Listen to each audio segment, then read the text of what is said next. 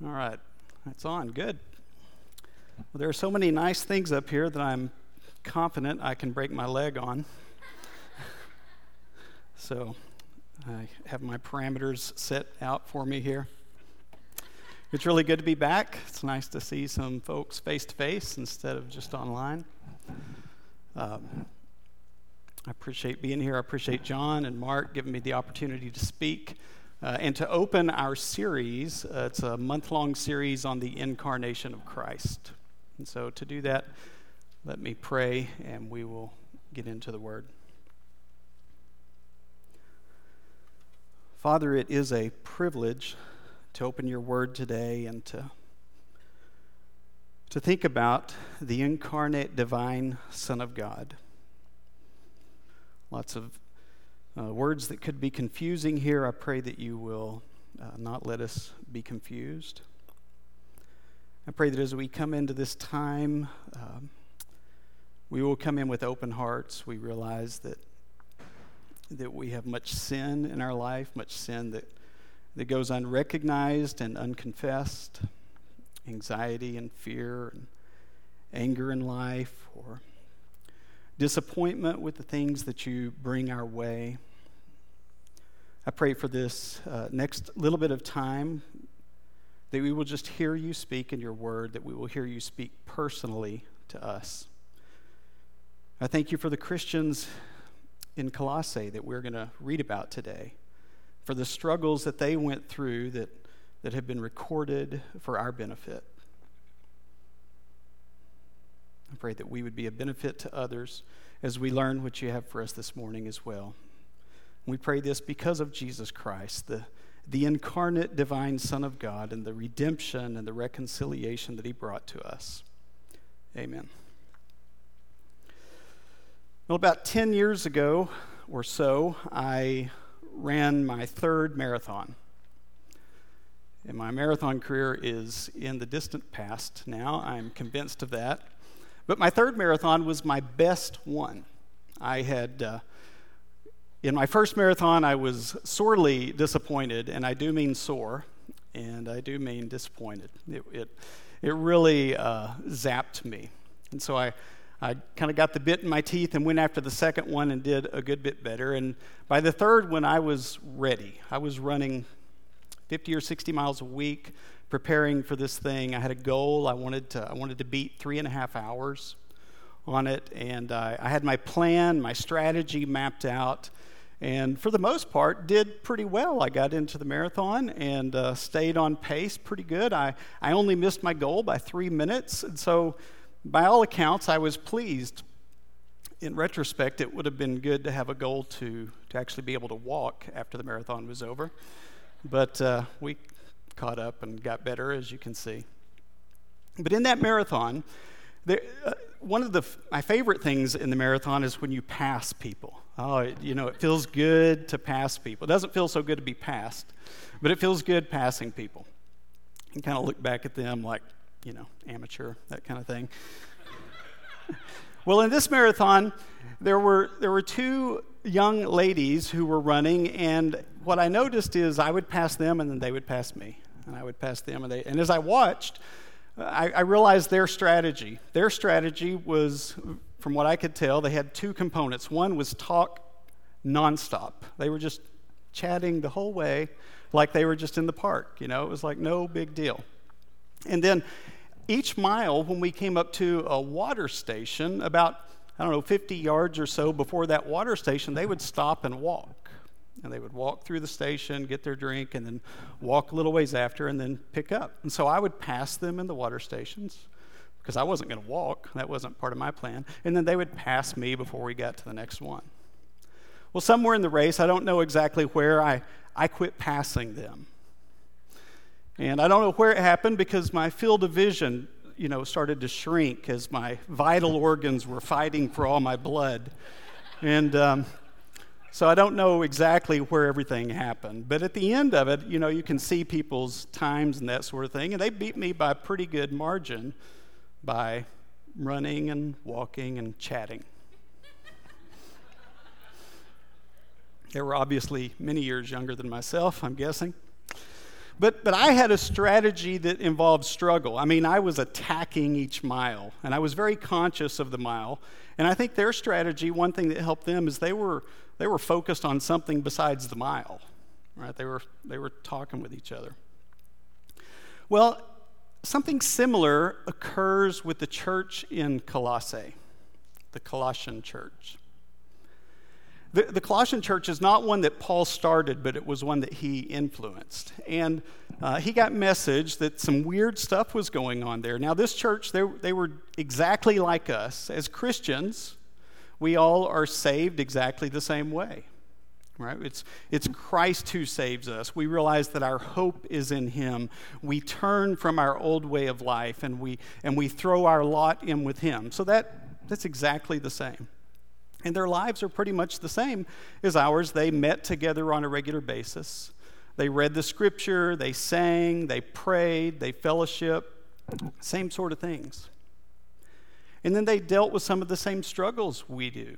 You know, they had financial problems, relationship problems, probably work tension, those sorts of things.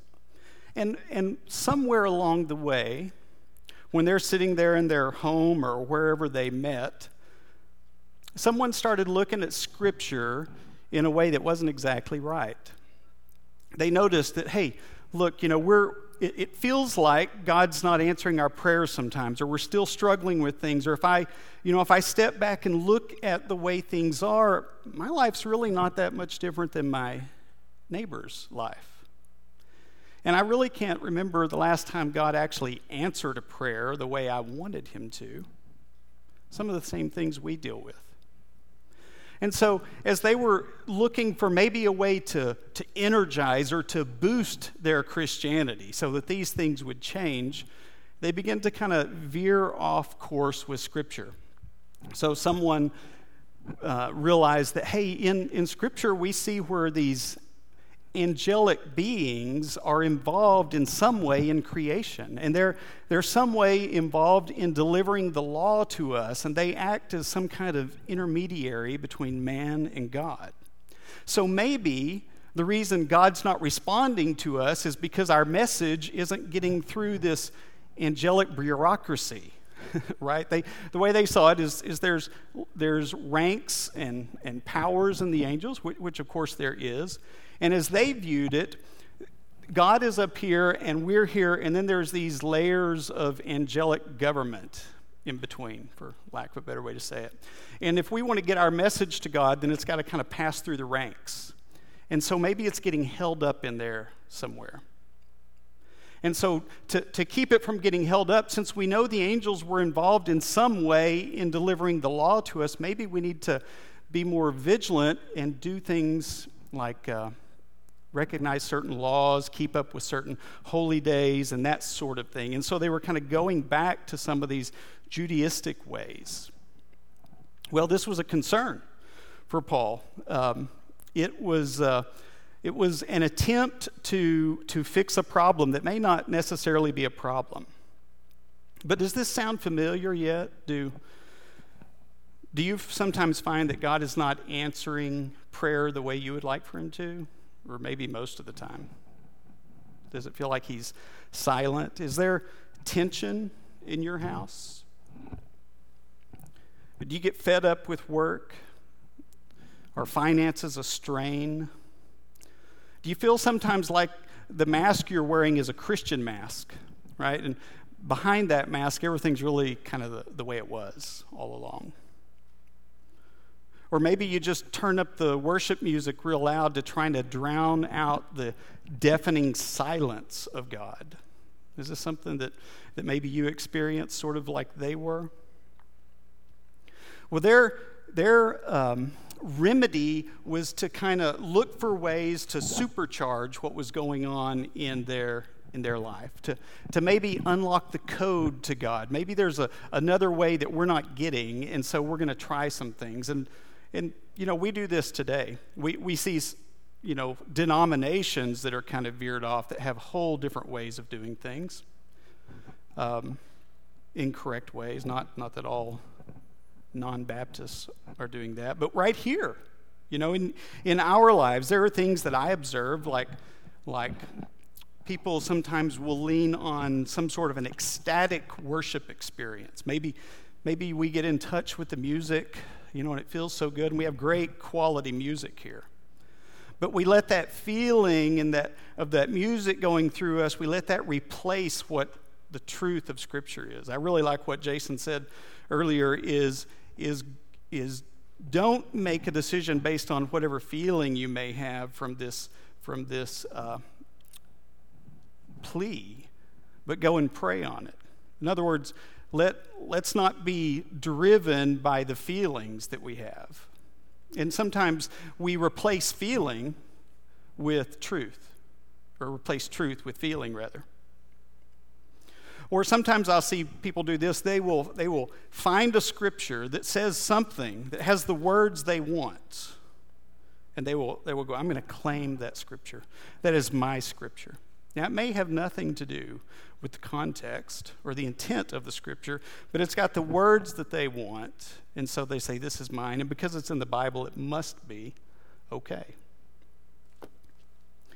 Or maybe we just pretend that things are the way we want them to be until reality catches up with our imagination.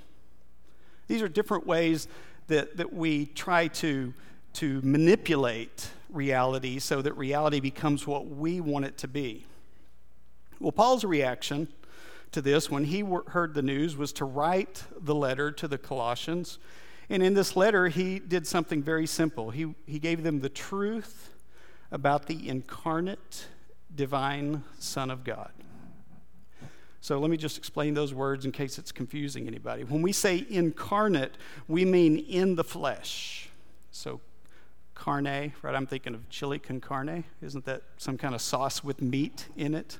Carne is a Latin word for meat, so it's meat, it's flesh. So incarnation is the being in the flesh. It's the embodiment. Now, when we talk about the Son of God being incarnate, we're talking about more than flesh. We're saying he took on a human flesh and a human soul. Right, the whole package. So it's the incarnate, divine Son of God. And so when I say divine Son of God, I mean God the Son, the second person of the Trinity. God the Son embodied, in flesh, incarnate. So that's what the incarnate divine Son of God is. And I'm using those words a lot because it helps me keep clear what we're talking about. We're talking about the divine Son of God who at a point in history, roughly 2,000 years ago, took onto himself a human body. He didn't change from being God to human. He added humanity to himself. We know this is true. We're not going to know how it works. That's above us. But we know what it is because Scripture tells us that. And so Paul's reaction was to speak into this kind of weird Christianity they were developing and to speak the truth about the incarnate divine Son of God. We have one of the greatest passages in Colossians chapter 1, if you turn there. We have one of the greatest passages about Jesus Christ, the divine Son of God, in that portion of Scripture. Paul basically said this. He said, angels are real. They absolutely are real. There's absolutely these principalities and powers, for sure, but they do not stand between God and man. There is only one mediator between God and man, and that is Jesus Christ. He wanted them to focus on endurance and patience and joy. This is where the marathon experience comes in, right? I was enduring, I was hanging on for dear life. But these gals that I saw running, they were enduring with patience. They could walk through these stations, and with joy as they just chatted each other up throughout the whole thing. Quite a different experience than what I had. Same race, same miles, same hills. It was all uphill the entire way, right? But they made it without a problem, at least that I could see. And they weren't carried out on a stretcher. So Paul's focus is that there's one hope, If you want your Christian life to be everything you think it should be, there is one hope, and that one hope is Jesus Christ, the incarnate, divine Son of God. So with that, let's look at chapter 1, and we'll begin in verse 11, and I'm going to ask you, if you are able to stand while we read God's word. Beginning in verse 11. And we're picking up mid-sentence here, so some of your translations, every translation I looked at had a different word that started here, so don't get lost on the first word. But I'm picking up where it says, essentially, may you be strengthened with all power, according to his glorious might, for all endurance and patience with joy, giving thanks to the Father, who has qualified you to share in the inheritance of the saints in light. He has delivered us from the domain of darkness and transferred us to the kingdom of his beloved Son, in whom we have redemption and the forgiveness of sins. He, now we're talking about the Son, he is the image of the invisible God, the firstborn of all creation.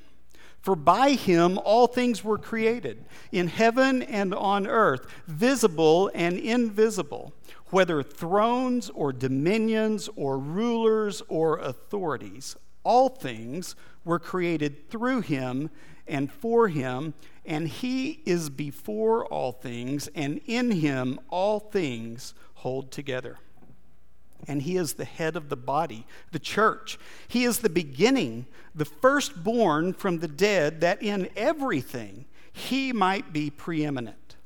For in him all the fullness of God was pleased to dwell, and through him to reconcile to himself all things, whether on earth or in heaven, making peace by the blood of his cross.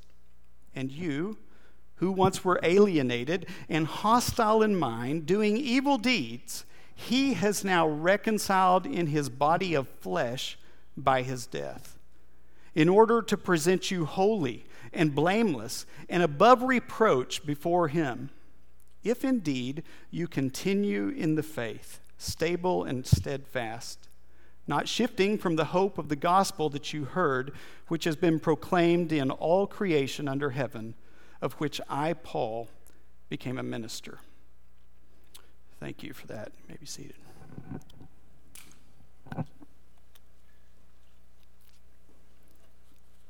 There's a lot in this text. Paul first expresses his desire for them. We picked up midway through a prayer Paul had for them, but the essential, it boiled down to this part where he said, may you be strengthened with all power according to his glorious might. Now that's a good thing. Right?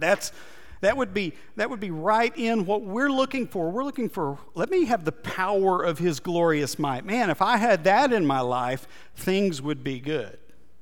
Right? So Paul says, this is my desire for you. I want for you the same thing you want for yourself. All power according to his glorious might. That's a lot of power. But it's power to do this, to endure, for all endurance and patience and joy with thanksgiving, giving thanks to the Father. In other words, Paul's saying, you're not getting out of the marathon. Your life is still your life. Becoming a Christian, we don't automatically change our circumstances. The power is not to make things different. The power is to endure the things that we're going through. But not just to endure them, but to endure them with patience and with joy.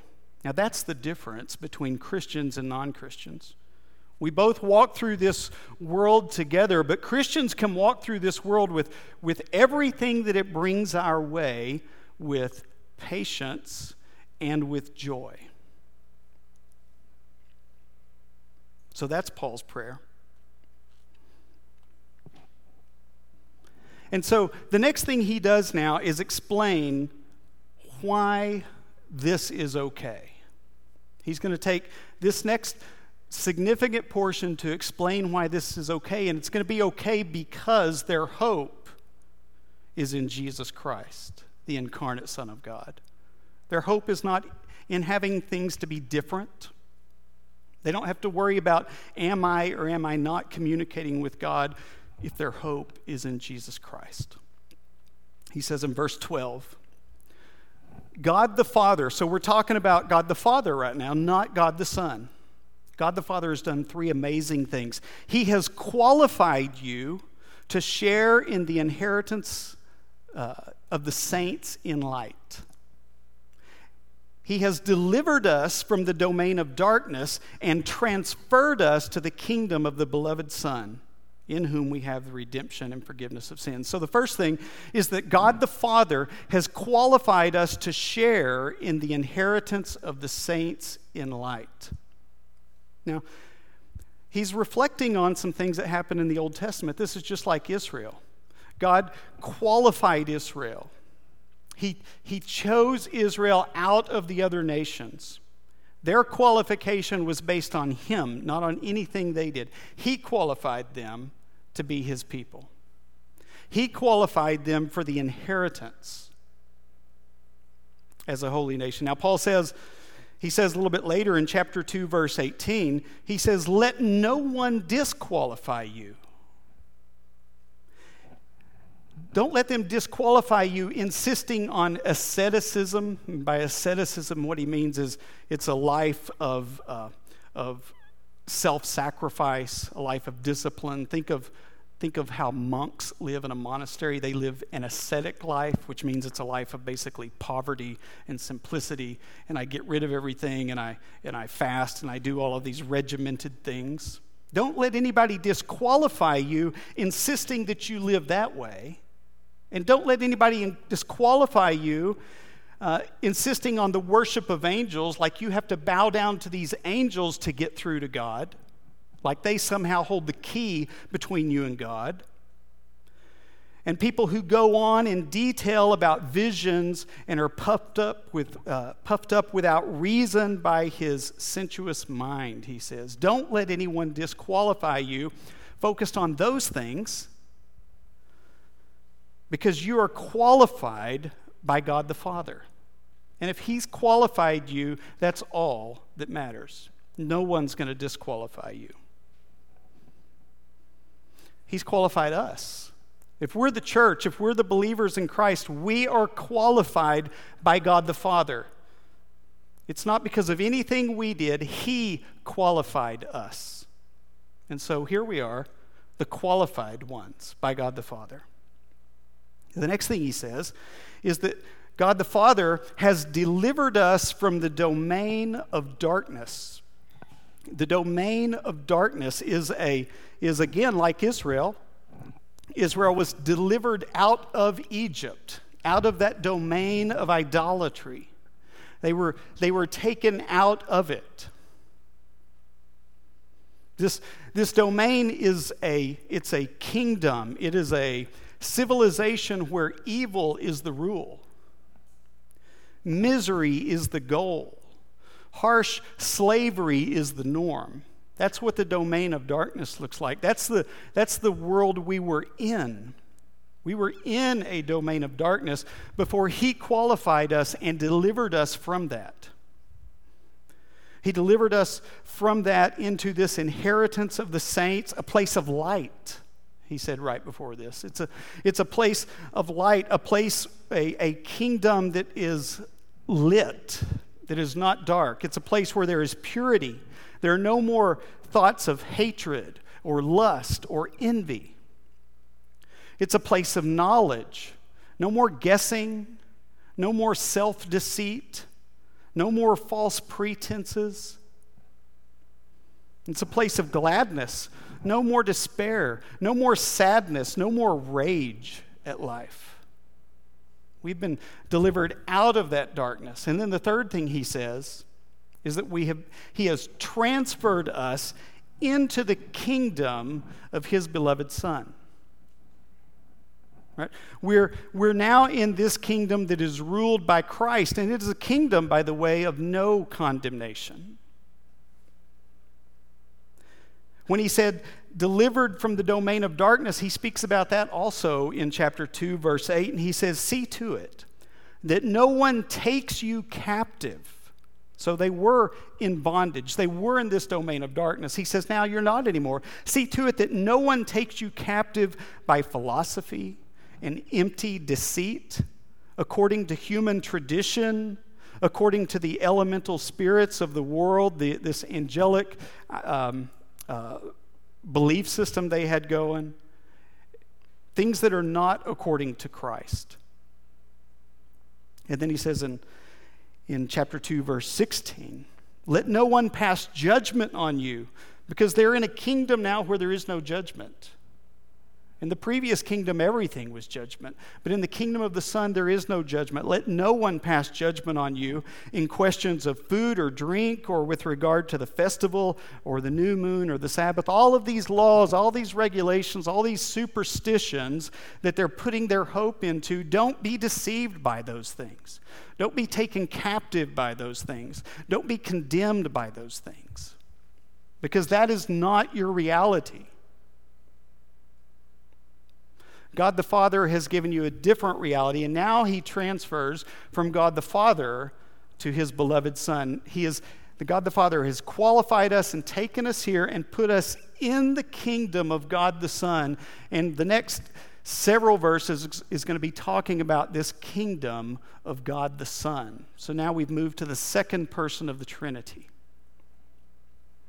In this kingdom, he says in verse 14, in whom we have redemption and the forgiveness of sins. All of the things that we think will get us closer to God or get us an audience with God that are not Christ, they are false and unnecessary. In the kingdom of God, we have been redeemed. Redemption is simply being bought out of the slave market, and we have been forgiven. And that just means that our sins have been sent away. This is what Christ has done. He's bought us out of the slave market and sent our sins away. There's no more condemnation here.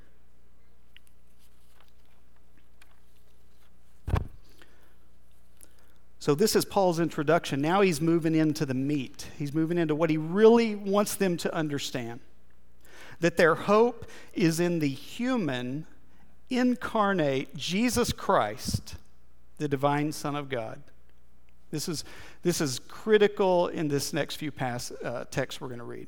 That their hope is in the human, right? The one who walked the earth 2,000 years ago. The human, the incarnate Jesus Christ, who is the divine Son of God. Verse 15 says, he is the image of the invisible God, he being Jesus Christ.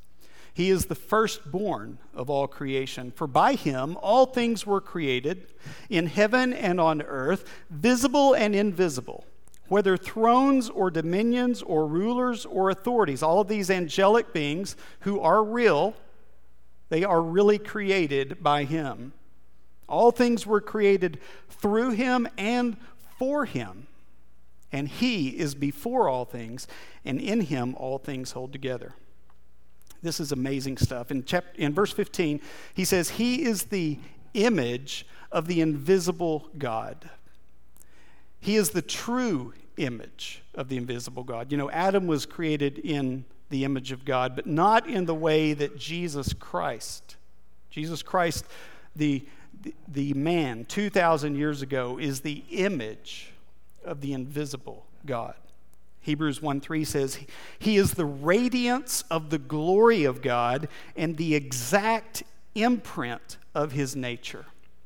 When we look at to see the invisible God, we look at Jesus. That is looking at the invisible God.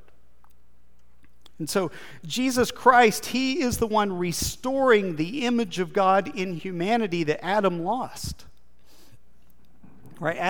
Adam was in the image of God, but in sin, when we sinned in Adam, we marred it, we corrupted it. We deformed it. Jesus is restoring that. Now, he is the image of the invisible God. So this is a bit of an irony. God is a spirit. And when we say God is the Spirit, we mean that the Father is a spirit, and the Son is a spirit, and the Holy Spirit is obviously a spirit. Right? God is spirit. If we move ourselves back before Genesis 1:1, there's not any physical being. There's nothing physical. There's only God, and God is spirit. So whatever we may have in our head that puts God in any sort of body is wrong. God, Father, Son, and Spirit is spirit. And when we say God is spirit, we're saying he's in a spirit that's different than the way we're a spirit. We have a spirit, right? But our spirit is finite, right? It's bound up right now in this body of mine. And when we're disembodied, we don't spread, we don't become omnipresent. Right? Angelic beings are spirits, but they are finite. Even when we think of the Holy Spirit is characterized as moving from here to there. When we talk about God, the one God, we're talking about an omnipresent, invisible spirit. Right? God is spirit. But now, Paul is saying that Jesus Christ is the image of the invisible God. He is a physical image, the exact imprint of God's nature in Jesus Christ. If we want to look at God, we're going to look at the face of Christ. Now, when we leave this life and we have our glorified bodies, God is still going to be a spirit, and we're still going to be finite. That means that in eternity, when we look at God, we're going to look in the face of Jesus Christ. I don't believe there's any scriptural foundation to say that we will ever see God the Father, God the Holy Spirit. When we look at God, now or then, we will be looking at Jesus Christ. Continuing in verse 15, it says, Jesus Christ is the firstborn of all creation. For by him all things were created in heaven and on earth, visible and invisible, thrones, dominions, rulers, authorities, all things created through him and for him, and he is before all things, and in him all things hold together. So he's the firstborn of creation. Now, he's not the firstborn in the sense that he was the first to be created. I mean, Jesus Christ, the human, was born of a virgin 2,000 years ago. That was an historical event. There wasn't an embodied Christ floating around in eternity, and then 2,000 years ago, he kind of went in and came out. That's not the way things went down, right? There was not an incarnate divine Son of God. There was a divine Son of God, but not an incarnate divine Son of God until 2,000 years ago. But he was, it says here, the firstborn of all creation. In what sense, then, is he the firstborn of all creation? It's because it says, for by him all things were created. He's the firstborn because he is the agent of creation. Jesus Christ, the Son of God, was the Word of God through which God created. He was the agent of creation. Now, catch this. This can be really confusing. Don't let it be. It'll be real confusing if we try to understand how it works. Don't try to understand how it works. You're not going to understand how it works. Just understand what it's saying. What we have here is Jesus Christ, the man, flesh and blood man who walked 2,000 years ago. He was the Son of God incarnate. He was the eternal Son of God. He's not a human being that God adopted. It was God the Son taking on, I can't explain how this works. We're not going to explain it. But what he did was take on a human nature, added a human nature to himself 2,000 years ago. That person, the Son of God, who was the person of Jesus Christ, is the one who created. And so it's in that way that we can say Jesus Christ, the incarnate divine Son of God, was the agent of creation. He was the Word that spoke creation into being. And so in this case, he's the firstborn, and by firstborn is meant here that he is the divinely appointed heir of creation. Right? When we think of firstborn, we're thinking of who's going to get the money. All right, that's the deal in Scripture. Right? It's always confused in Scripture. You have Jacob and Esau. Esau was the firstborn. He should have got the money, but Jacob got it. That's the kind of thing we're talking about. He was the firstborn, not by virtue of being chronologically first, but by the fact that he was the agent of creation. And so he was the divinely appointed heir of creation. All of this is his. And Paul, by the way, he does something that he doesn't do in except I think one other book, is he throws in, by the way, this includes all of these divine, these spiritual beings. He says, whether thrones or dominions or rulers or authorities, because this is what the Colossians were experiencing and struggling with. He was saying, God created them too. You're created, they're created. You're all creatures, right? We don't bow down to angels. We only bow down to God. And they have nothing on Christ. They are a creation of Christ. All things, he said, are created through him. So this is another very important point. Jesus of Nazareth, right, the incarnate Son of God, was the goal. He was not only the agent of creation, but all things were created through him and for him. And so when we say he is the image of God, here's what's happening. If I were to paint, let's do it this way. If someone who was skilled was to paint a picture, right, that would not be me. But if someone took a blank canvas and they were going to create a painting, they're going to create something that's coming out of their mind, out of their imagination. This painting says something about them. And in the same way, creation, everything that's created, living or not, rocks, dirt, whatever it is, bears in some way the imprint of God on it, the imprint of the Son of God on it, because it's originating from him, from his thought. Not only is it originating from him, it is created for him. The reason he created was not just to put stuff out there. He created stuff for him. The purpose of creation is for him. The goal of creation is him. And so all things are created through him and for him. And what this means is if we want to see creation the way it is supposed to be, if we want to understand it in a meaningful way, what are we going to look at? The face of Jesus Christ. So if I want to see God, I look at the face of Jesus Christ. If I want to see creation as it's supposed to be, which we can't do because of sin, right? When we sin, we plucked our eyes out. We can't see the way things are. We will again one day. But if I want to see creation the way it's supposed to be, I've got to see it through the one who made it and for the purpose it was designed for. And so whether I'm looking at God or whether I'm looking at creation, I must look through the incarnate divine Son of God to get a clear picture. Isn't that amazing?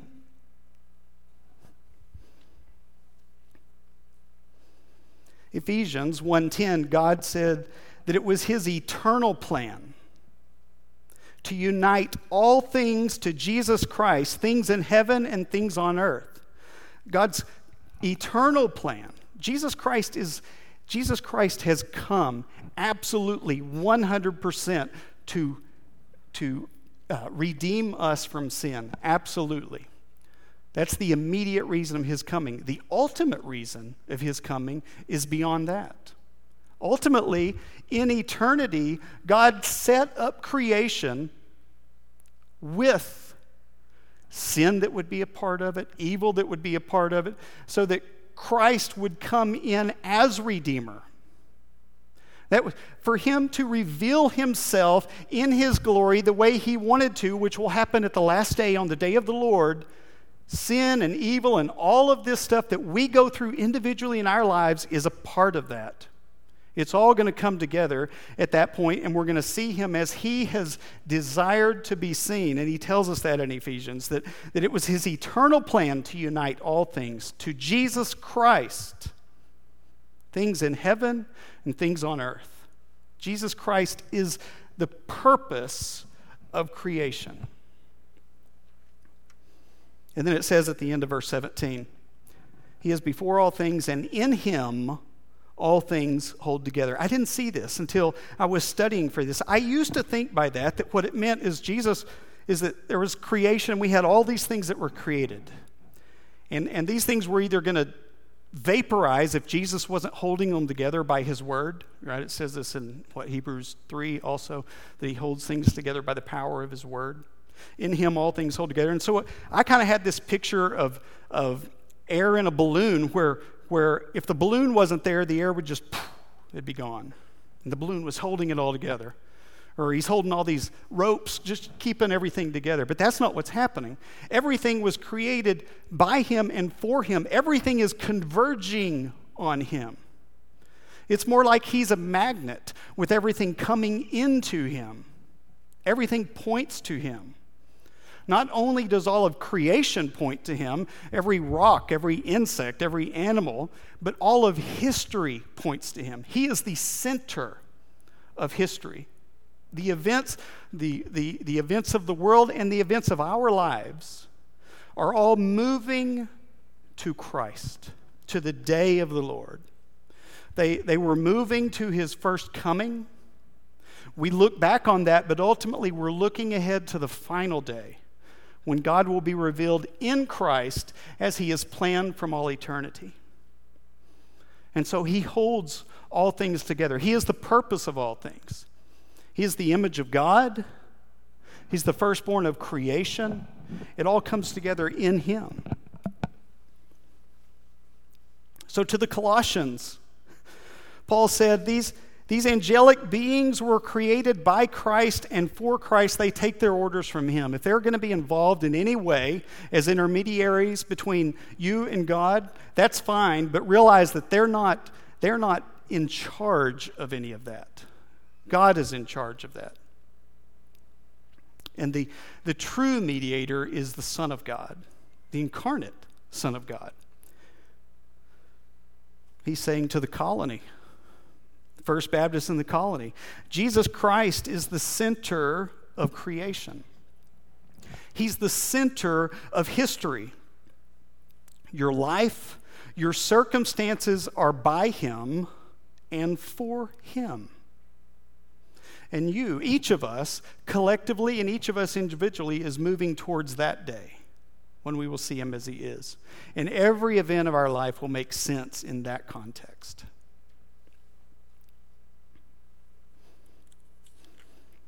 So the human incarnate Son of God is the divine creator. Then in this next text, it is, I'll staple right over that. It is the divine Son of God is the incarnate recreator. Okay, catch the words that just changed there. Before it was the human, the incarnate divine Son of God, Jesus Christ, the incarnate divine Son of God, who he set up as the creator. Now he's taking what did I say? He's taken the divine Son of God. He's starting with the divine, not the incarnate. He's starting with the divine Son of God, and he's showing how he is the incarnate Redeemer. Isn't this interesting? So we just saw how the human Messiah, Jesus, was actually the divine Son of God who created. Now we're going to see how the divine Son of God is the incarnate recreator, the Redeemer. He says in verse 18, and he is the head of the body, the church. He is the beginning, the firstborn from the dead. So why is church a category in this discussion when we're talking about creation and God? How does church get into this category? Well, it's because the church is a special type of creation. We, the people in here, versus unbelievers, we are a special type of creation. Not by anything we've done on our own, because we've been qualified by God, transferred into his kingdom by God. But we're a special type. What type is that? We are recreation. We are a new creation. We are the ones who are assured of resurrection to life. Bodily resurrection, brand new creation. We are the redeemed. We are the recreated ones. We will be. It's assured. So we can say we are the recreated ones.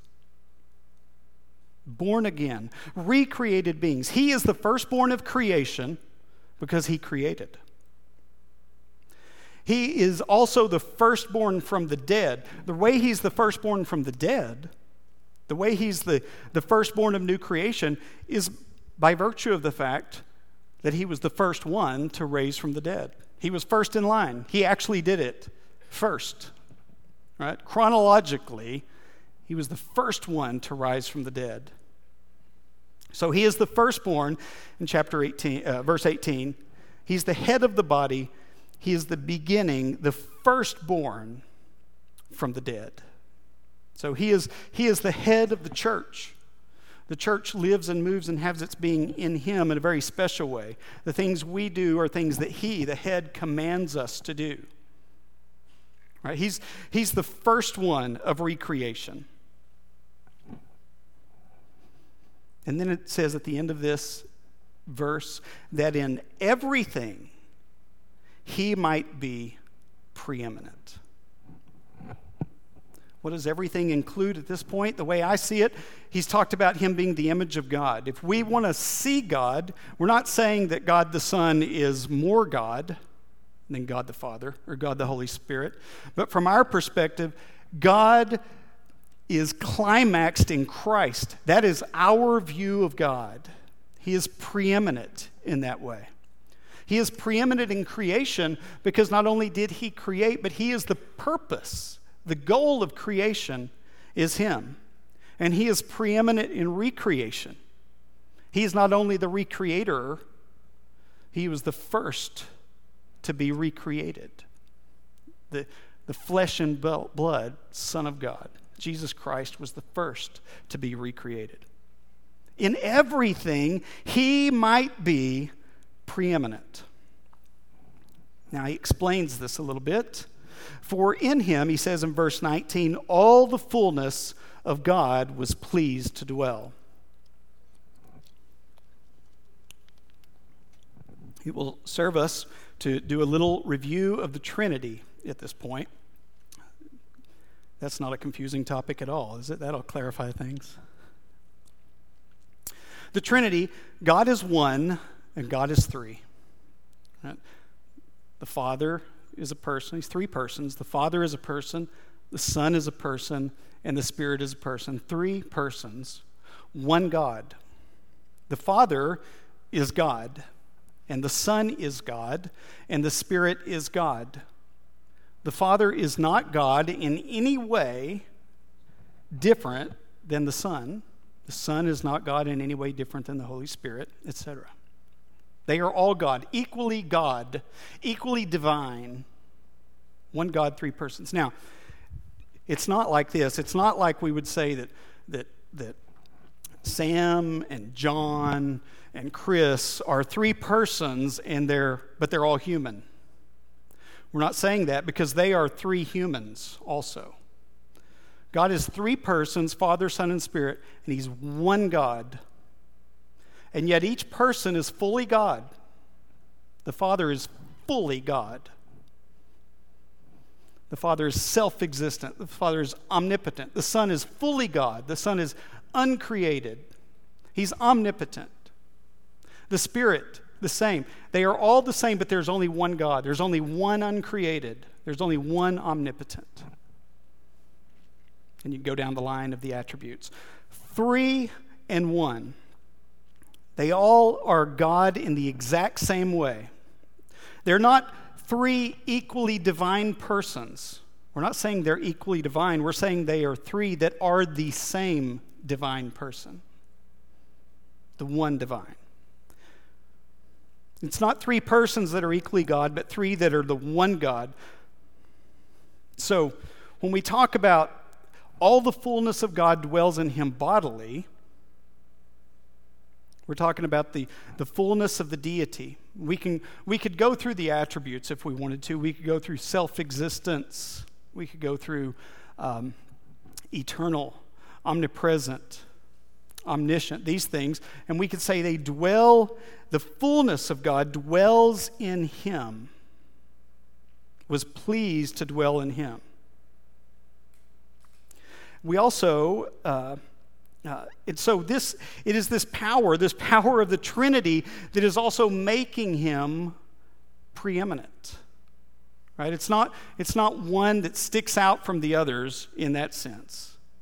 It is the preeminent God as expressed in Jesus Christ, the human being.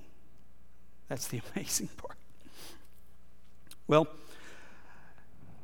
he says too that he's explaining reconciliation here to them. And we go to verse 20, and he says, "And through him to reconcile to himself all things, whether on earth or in heaven, making peace by the blood of the cross."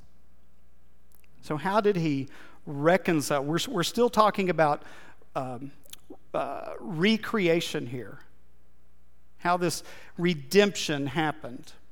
First of all, we needed the fullness of the Godhead to dwell in the Son. And now we're going to look, so we've looked at the 1 and the 3, we've looked at the Trinity. Now we're going to look at the one person of the Son who has a human nature and a divine nature.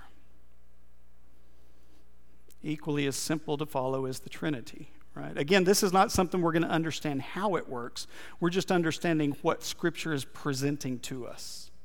This is what it is, not how it is. So the Son of God, the divine Son of God, that second person of the Trinity is divine, obviously, has been from all of eternity, but 2,000 years ago, he took on a human nature. He had to be a real man.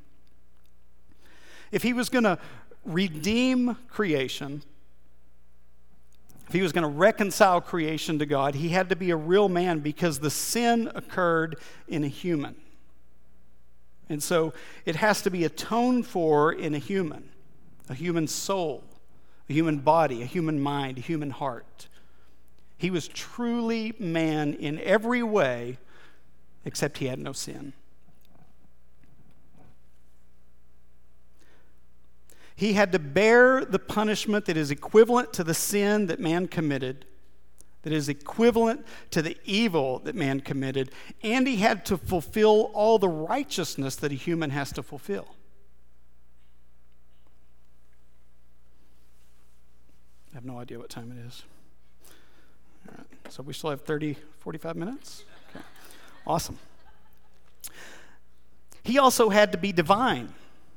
He had to be divine so that he could hold up the human under the wrath of God. Think of Moses. Remember when they had that battle and Moses had to hold, as long as his hands were up, they would win the battle. And then 2 guys had to come help him hold up. Well, the human could not bear the wrath of God on its own. So he had to be divine to help bear him up so that he could endure the wrath as a human to the end. He had to get to the end of the wrath. He had to overcome death and impart life and resurrection, and only the divine could do that. Only God could make the individual work of one man an infinite work. It had to be a work that would cover all of the elect. Right? He couldn't just redeem one in one human body, and he wasn't going to come as all. So it had to be God with the divine nature with the human nature to make it an infinite effort.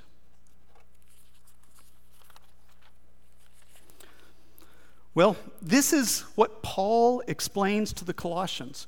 The Colossians who are looking for something more. They're going through this life and they're struggling and they're wanting something more, and so they're starting to reach out into all of these crazy ways. And Paul says, no, it's with the same way you were saved, the same person you put your hope in then is the person you put your hope in now. They wanted heaven on earth. They wanted it now. What we have is not what we will have then, but it's only different in degree. We have now communion with God. We have all the spiritual blessings. They're going to be to a different degree when we're past this life, but they're not going to be different. Not different blessings. We have those now. Our hope is in Christ, who is preeminent. He is our connection to God. We have a communion with God. He is also our connection to this world. It says in, let's look at verse 21. And you who once were alienated and hostile in mind, doing evil deeds, he is now reconciled with his body of flesh by his death, in order to present you holy and blameless and above reproach before him, if indeed you continue in the faith, stable and steadfast, not shifting from the hope of the gospel that you heard, which has been proclaimed in all creation under heaven. He says, the Father has qualified you. He's delivered you from the domain of darkness and into the kingdom of his Son. In this kingdom we are redeemed and we're forgiven because the Son is preeminent in all things. He's preeminent over creation. He's preeminent over recreation. And this preeminent, incarnate, divine Son of God will present us to the Father holy and blameless. You want to have audience with God, right? You're wanting God's attention. That's going to happen in time. He is going to present you holy and blameless. And so Paul is praying simply for them to have power to endure with patience and joy. And they can do that because they recognize that this one who their hope is in, unlike the angels and the rituals and all those things, this one who their hope is in is the preeminent one. All things hold together in him. So whether I'm going through bad circumstances or good circumstances, I understand that they are his.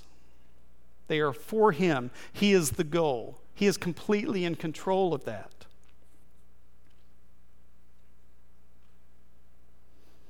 Finally, he ends with, we must, though, continue in the faith, stable and steadfast, and not shifting from the hope of the gospel, which is Jesus Christ.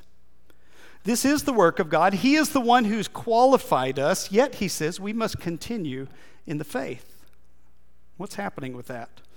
Paul is clearly presenting both predestination and man's responsibility. These two things are not mutually exclusive. They always go together. Predestination, as the eternal work of God, is the ultimate factor. But in an incomprehensible way, it is not incompatible with the responsibility of man. It is the environment in which our responsibility resides. One author said that if the Bible teaches the final perseverance of the saints, which it does, it also teaches that the saints are those who finally persevere in Christ. Perseverance is the test of reality. Those who are qualified by God will persevere. How do we know who's qualified by God? It's the ones who persevere. Well, God hears our prayers. The race we're running in life, the life we're living, is the one he has given to us. There's no surprises. He knows every step of the way. Our life is the answer to our prayers, actually, if we think about it that way. Our lives are held together by him because they are moving toward the day of the Lord. So what do we do at this? We do what Paul did. We pray for the power according to his glorious might so that we can endure with patience and joy. And if you don't want that, if you say, I don't want to endure it, I want it to be different, then you take that up with him as well. It's going to be the way he's decided it's going to be. He may have something different in mind, but we should submit to the life he's given us, to the circumstances. This is not to say there's no ambition in life. That's not what this is. It's to say that the circumstance I'm under today is the circumstance he's given. Help me to endure that circumstance with patience, but not just with patience. I don't just want to run for the t-shirt and then not be able to walk for the next 2 months. That was my strategy. I want to run with joy. I want to run with joy as I go through this race, which was a strategy I knew nothing about until I saw these girls running. All right, well, may you respond to the word today in a way that is appropriate for your life. We pray, and I'll hand this over to John. Father, thank you again for the experience of the Colossians, the things they went through, the things that confused them, that ultimately caused Paul to write these amazing words, to reveal such great truth to us, to make so much sense out of who you are, out of creation, out of the circumstances you bring our way. Thank you that you are preeminent in creation and in recreation. Please be preeminent in our lives.